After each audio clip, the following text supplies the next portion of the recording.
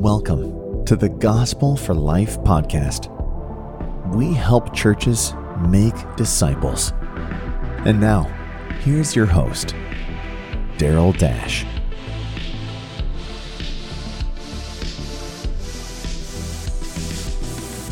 Welcome back to the Gospel for Life podcast.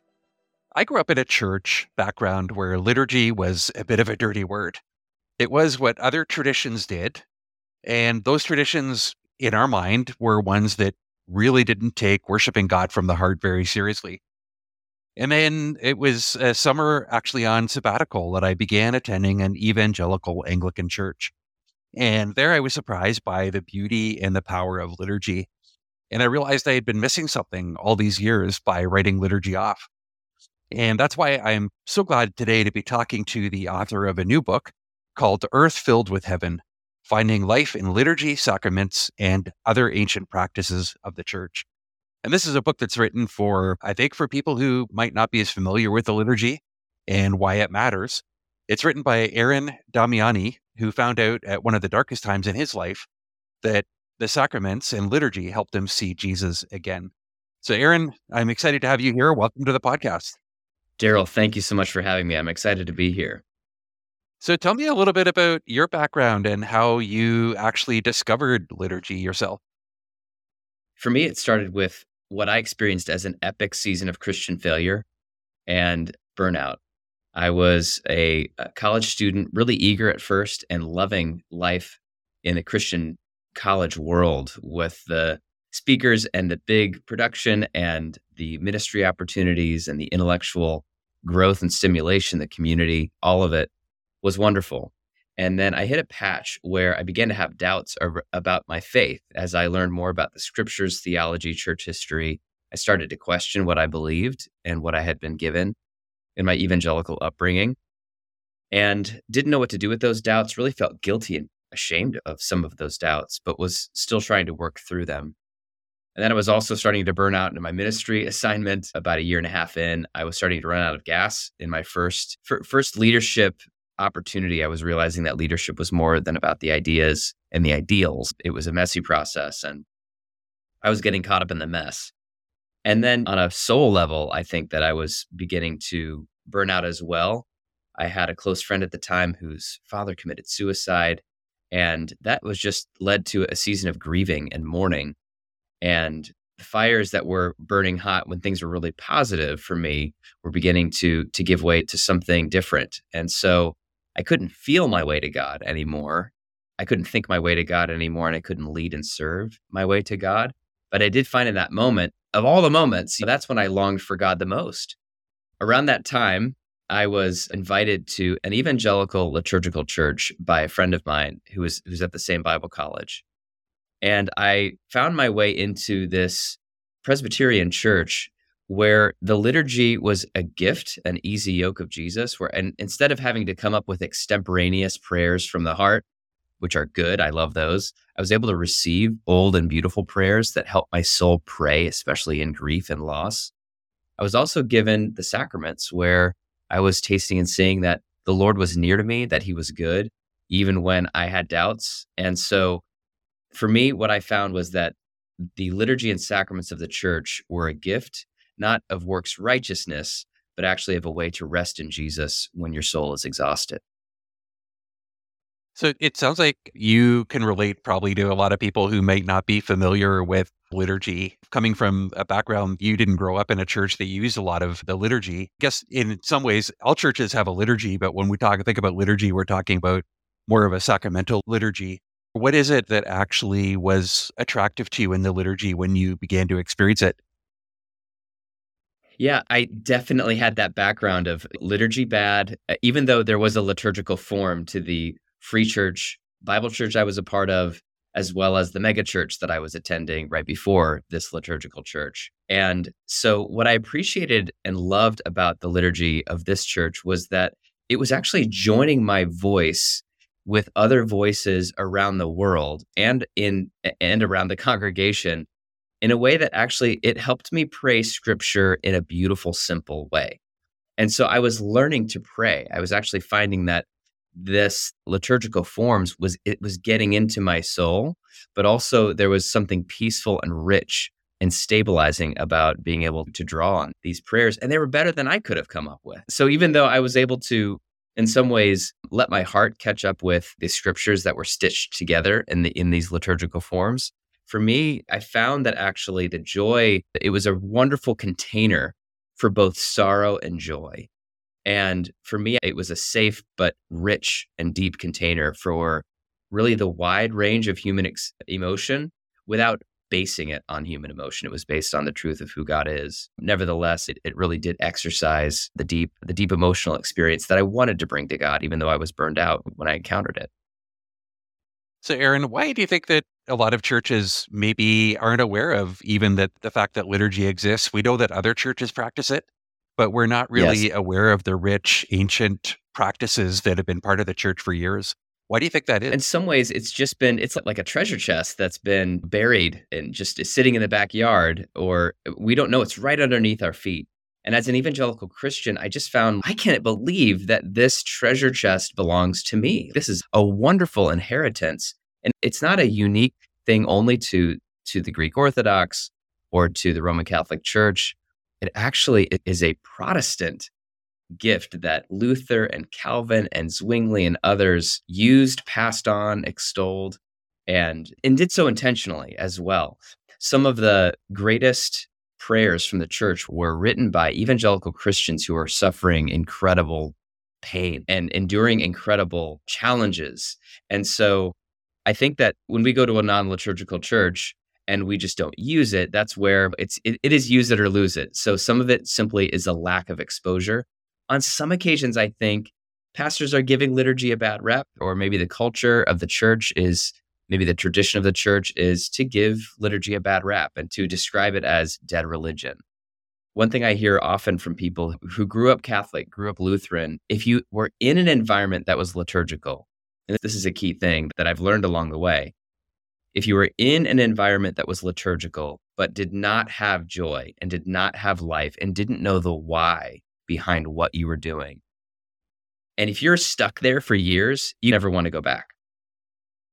And so I think that's part of it's the distaste for the years of lifeless liturgical worship.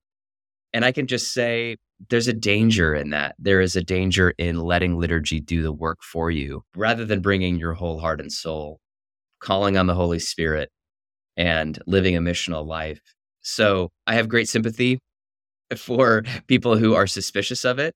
And then I also want to give an invitation to both people who are from liturgical and non-liturgical backgrounds that this really is a rich way to meet the Lord. It doesn't have to be lifeless. My experience, as I mentioned, was growing up in a very low liturgy church. And when I began going to an evangelical Anglican church, a couple of things really struck me. First, I was used to extemporaneous prayers, which you've already said are very good, but a lot of them really just seemed a little bit sloppy. So it was like, Lord, we just pray. The word just would show up a lot. Lord, we're just here today, and we just pray that you would. And when I began going to a church and discovered the Book of Common Prayer, I discovered there's such a richness and a thought. You can't beat some of the language in there. And then some of the elements I wasn't familiar with, things like confession of sin and hearing the assurance of pardon from Scripture and confessing our faith together. And I just found there was a huge richness that I'd been missing all these years. Speak to us maybe about what are we missing when we neglect some of these great resources that are part of our church's history. But maybe I know there's ways to worship that don't involve using high liturgy. What are we missing when we just refuse to look at some of these deep resources that we've been given? Yes. I think all of us long for, and more we're finding that we long for spaces where we are hearing and talking about what's true. We're no longer being manipulated by hype and by fear, but we're going into the truth about ourselves and others. You mentioned the confession of sin. I think people are dying for spaces where they can unload the burdens of their soul into the presence of God. Now, this can happen in private. This should happen in private as we meet with people who can hear us confess our sins and declare to us God's forgiveness.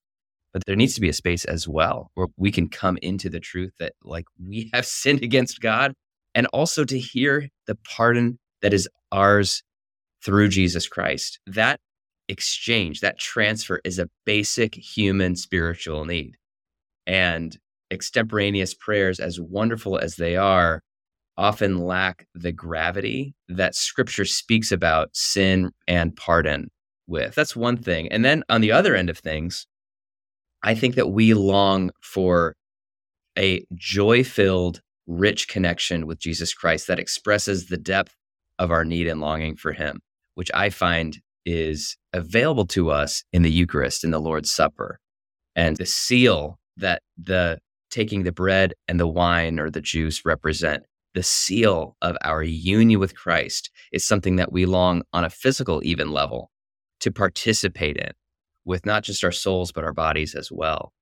And to do so in that joyful way. Revelation speaks about the wedding supper of the Lamb. And Daryl, I can't wait for that supper to happen. I can't wait to be part of the bride, as it were, the New Jerusalem that is tasting and seeing that the Lord is good, where there's no more sin and there's nothing keeping us from the absolute union with Jesus. But I need a foretaste of that now to keep my hope alive.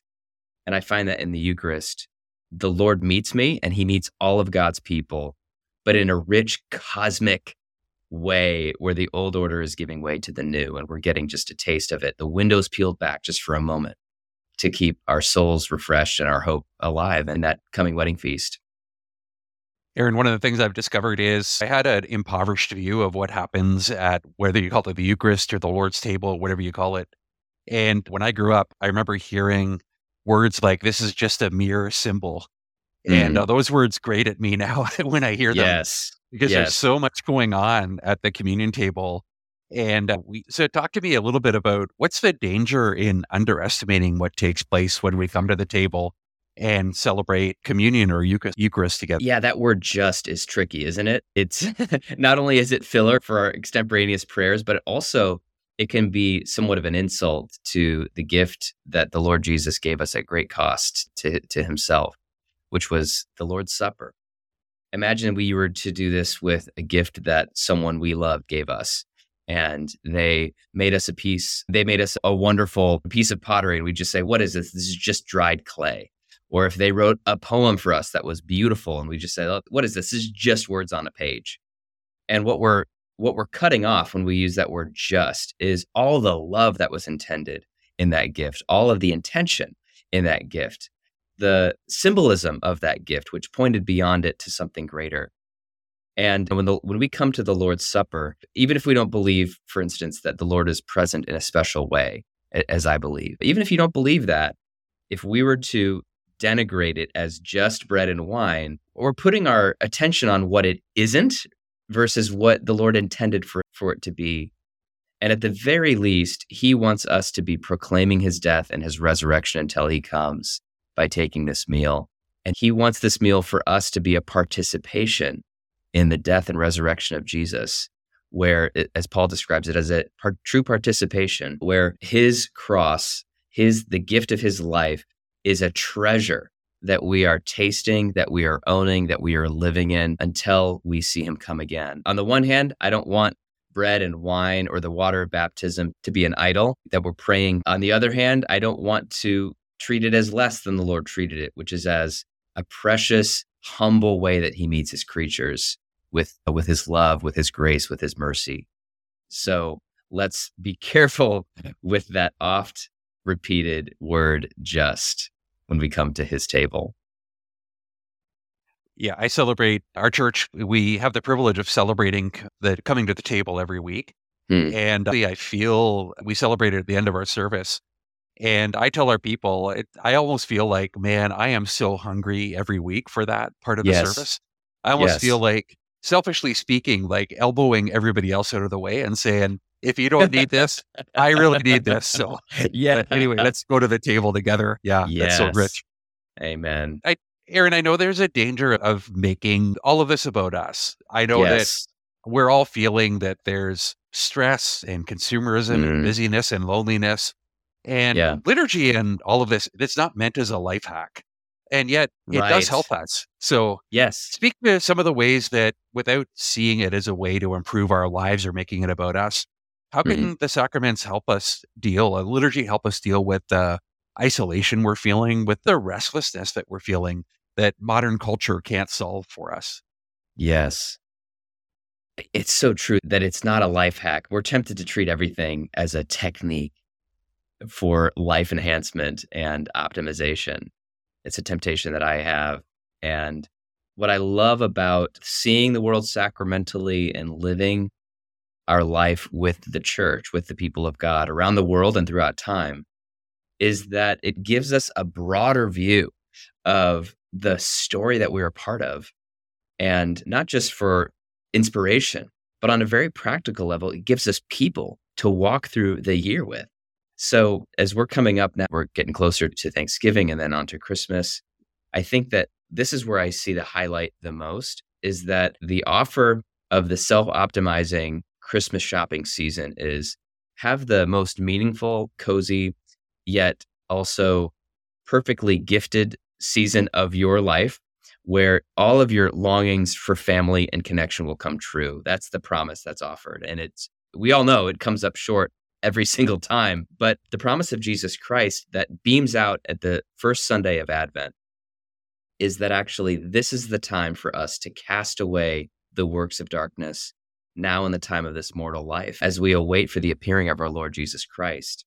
And that actually, as the church, we'll begin a new year on the first Sunday of Advent that will start with a hope-filled expectation that he's coming again. And that when we come to Christmas Day, we are truly celebrating him. And we're going to do so for 12 straight days. And then instead of going straight into the new year where maybe we join a gym, maybe we go on a diet, maybe we start a whole series of resolutions, that instead of doing that, we actually stay on the path of following the story of Jesus by celebrating Epiphany, the unveiling of his glory to the nations. And we'll move from there into Lent, and we'll continue to progress to that moment of joy-filled time at Easter and beyond into Pentecost. And that story will begin to shape us year by year. It's not about having a better life. It is about entering Christ's life, and not just as an individual, but as the church.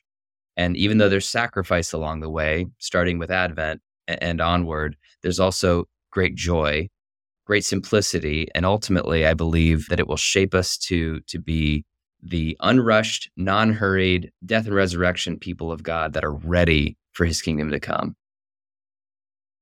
That's so good. I think you've alluded to some of the individual practices that we can use as well. Could you talk about that a little bit? Mm. What does this look like in your life individually, not just as you gather with the church on a Sunday, but how does it actually work out in the day-to-day living of your life?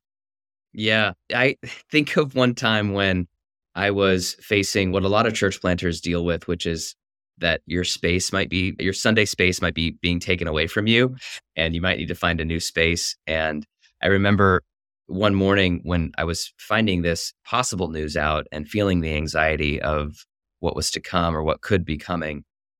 And what I found was that the practice of daily morning prayer, where it's not quite a Bible study, but it's a chance to pause in the grace of God and to have your heart and your mind be lifted into something higher than what you're experiencing that day.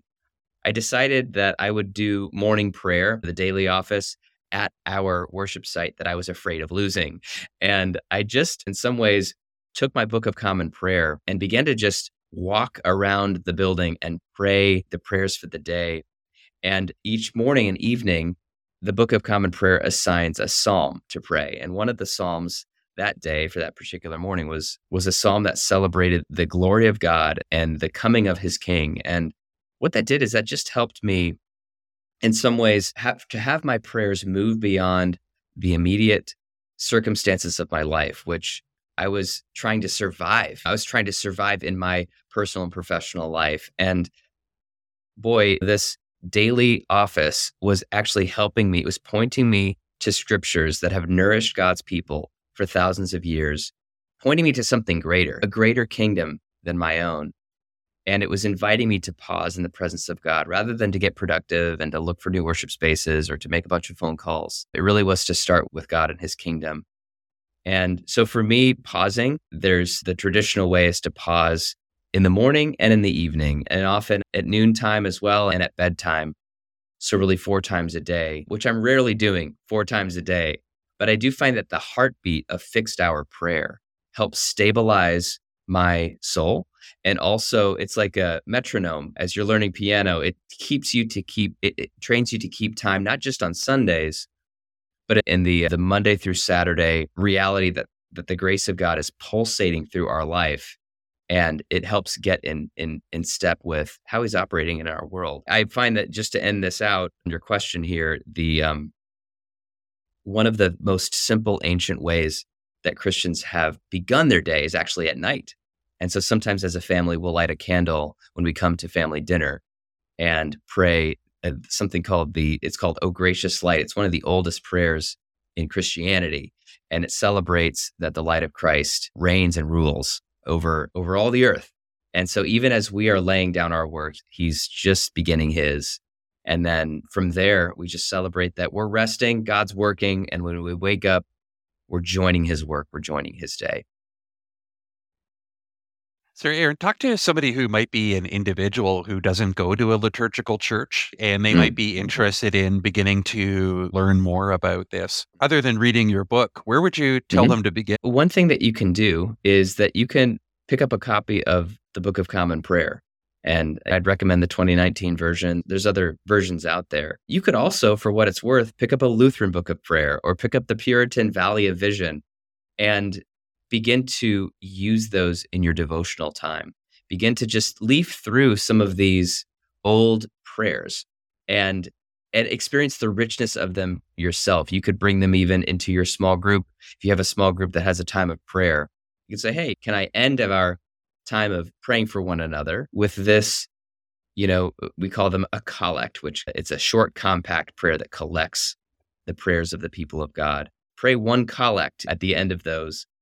And so I find that the prayer book is a really rich resource for this way of living. It does require a little bit of explanation. And so there's a daily office app as well that you can download for free on your phone, that as you open it, it just automatically loads the prayers and scriptures for that day and that time of the day. And you can scroll through and see, okay, here's where the confession of sin is. And here's where you say, thanks be to God. That would be one practical way. There is a soon to be published free resource that I'm going to be offering called A Beginner's Guide to the Liturgical Year, which is a very basic introduction to each of the seasons. So I'll put it up on my Twitter as soon as it's available. And it offers a prayer that you can pray, a very simple practice, and as well as scriptures to meditate on in each season of the church year. And now speak to a pastor who might not be thinking of switching to a more liturgical denomination, but wants to introduce some of these practices within the church that they pastor. So what counsel would you give to that pastor? Similar is that start with the prayers, because that's actually where we have most of the overlap between sacramental and evangelical is the fact that we both pray and we both love to sing. And so you can even take some of the basic prayers that you find in a worship service, say from an Anglican. You could put it to worship, or you can just invite people to pray it together and explain why you're doing it. Explain, hey, this is actually a way for us to join in with the global church and with the historic church. This isn't dead religion. These are scriptures that are stitched together with prepositions that are shaping our souls. Another thing that you can do as a pastor is simply increase the frequency, like you've been doing, Daryl, of how often you do the Lord's Supper. And I think both of us could say it's not going to cheapen the experience of the Lord's Supper by having it more frequently. It's like a date night with your wife. The more often you're investing in this, the more rich you're going to find it. So I would say more frequent communion, maybe. And I also recommend as well for preaching that there are Eucharistic overtones in the Old Testament. If you look at the way the Lord met God's people in salvation history, I just like preaching those old narratives of the manna from heaven, or Israel passing through the Red Sea, and pick up the ancient Christian commentaries that IVP puts out and read what the church fathers wrote about those passages. They really did see a lot of Jesus Christ in those texts. And so preaching is one way that we can be pointing to Jesus Christ and also helping people enter into the story that we're all a part of and participating in when we celebrate the sacraments. That's really good advice. So thank you for that. Aaron, you wrote this book, and I'm not sure what you expected it in terms of the response to it, but have you been surprised at all by the response? Have you had any stories of where maybe you weren't expecting a positive reaction and you were pleasantly surprised by the warmth? I find that it has been pretty readily received without too much controversy. And we'll see if that changes. But I think I have been surprised at the openness. And I experienced this too. My first book on Lent, it was inviting evangelical Christians to practice Lent in a way that was not dead works. I found that most people were actually ready, not simply for more religion, they were ready for more of Jesus. And I've been surprised and grateful for that. I think the thing that I have had on my heart the most, or maybe one of the things I've had on my heart, is the deconstructing Christians. And I think my prayer was that, Lord, not only do I want to introduce all evangelical Christians who are interested into these ancient practices, but I especially have a special heart for those who are doubting their faith, deconstructing their faith, and wondering if they should walk away from the church altogether. And whenever I have heard someone say that reading this book has helped them deepen rather than deconstruct their faith, that always really encourages me. And whenever I hear a pastor say, this actually really helps me explain why we're doing this, that also very much encourages me because I just want to build up the church. She's been through so much pain in recent years and is being challenged right now. So my biggest hope really was that the church would be built up and encouraged, and especially the people who would be most tempted to walk away from her would return to her with a fresh ability to see how beautiful she is in Jesus Christ. So that's my prayer and that's my hope. Mine too. I hope that book accomplishes that. And so thank you for your ministry. Aaron, I wanted to ask you a couple personal questions as we wrap up here. And I want to ask you what you have been learning lately. It doesn't need to be necessarily book learning, but what has God been teaching you lately? I love that question. One thing that I've been meditating on a lot, and it's been a challenge and an encouragement to me, is the connection between forgiveness and hope.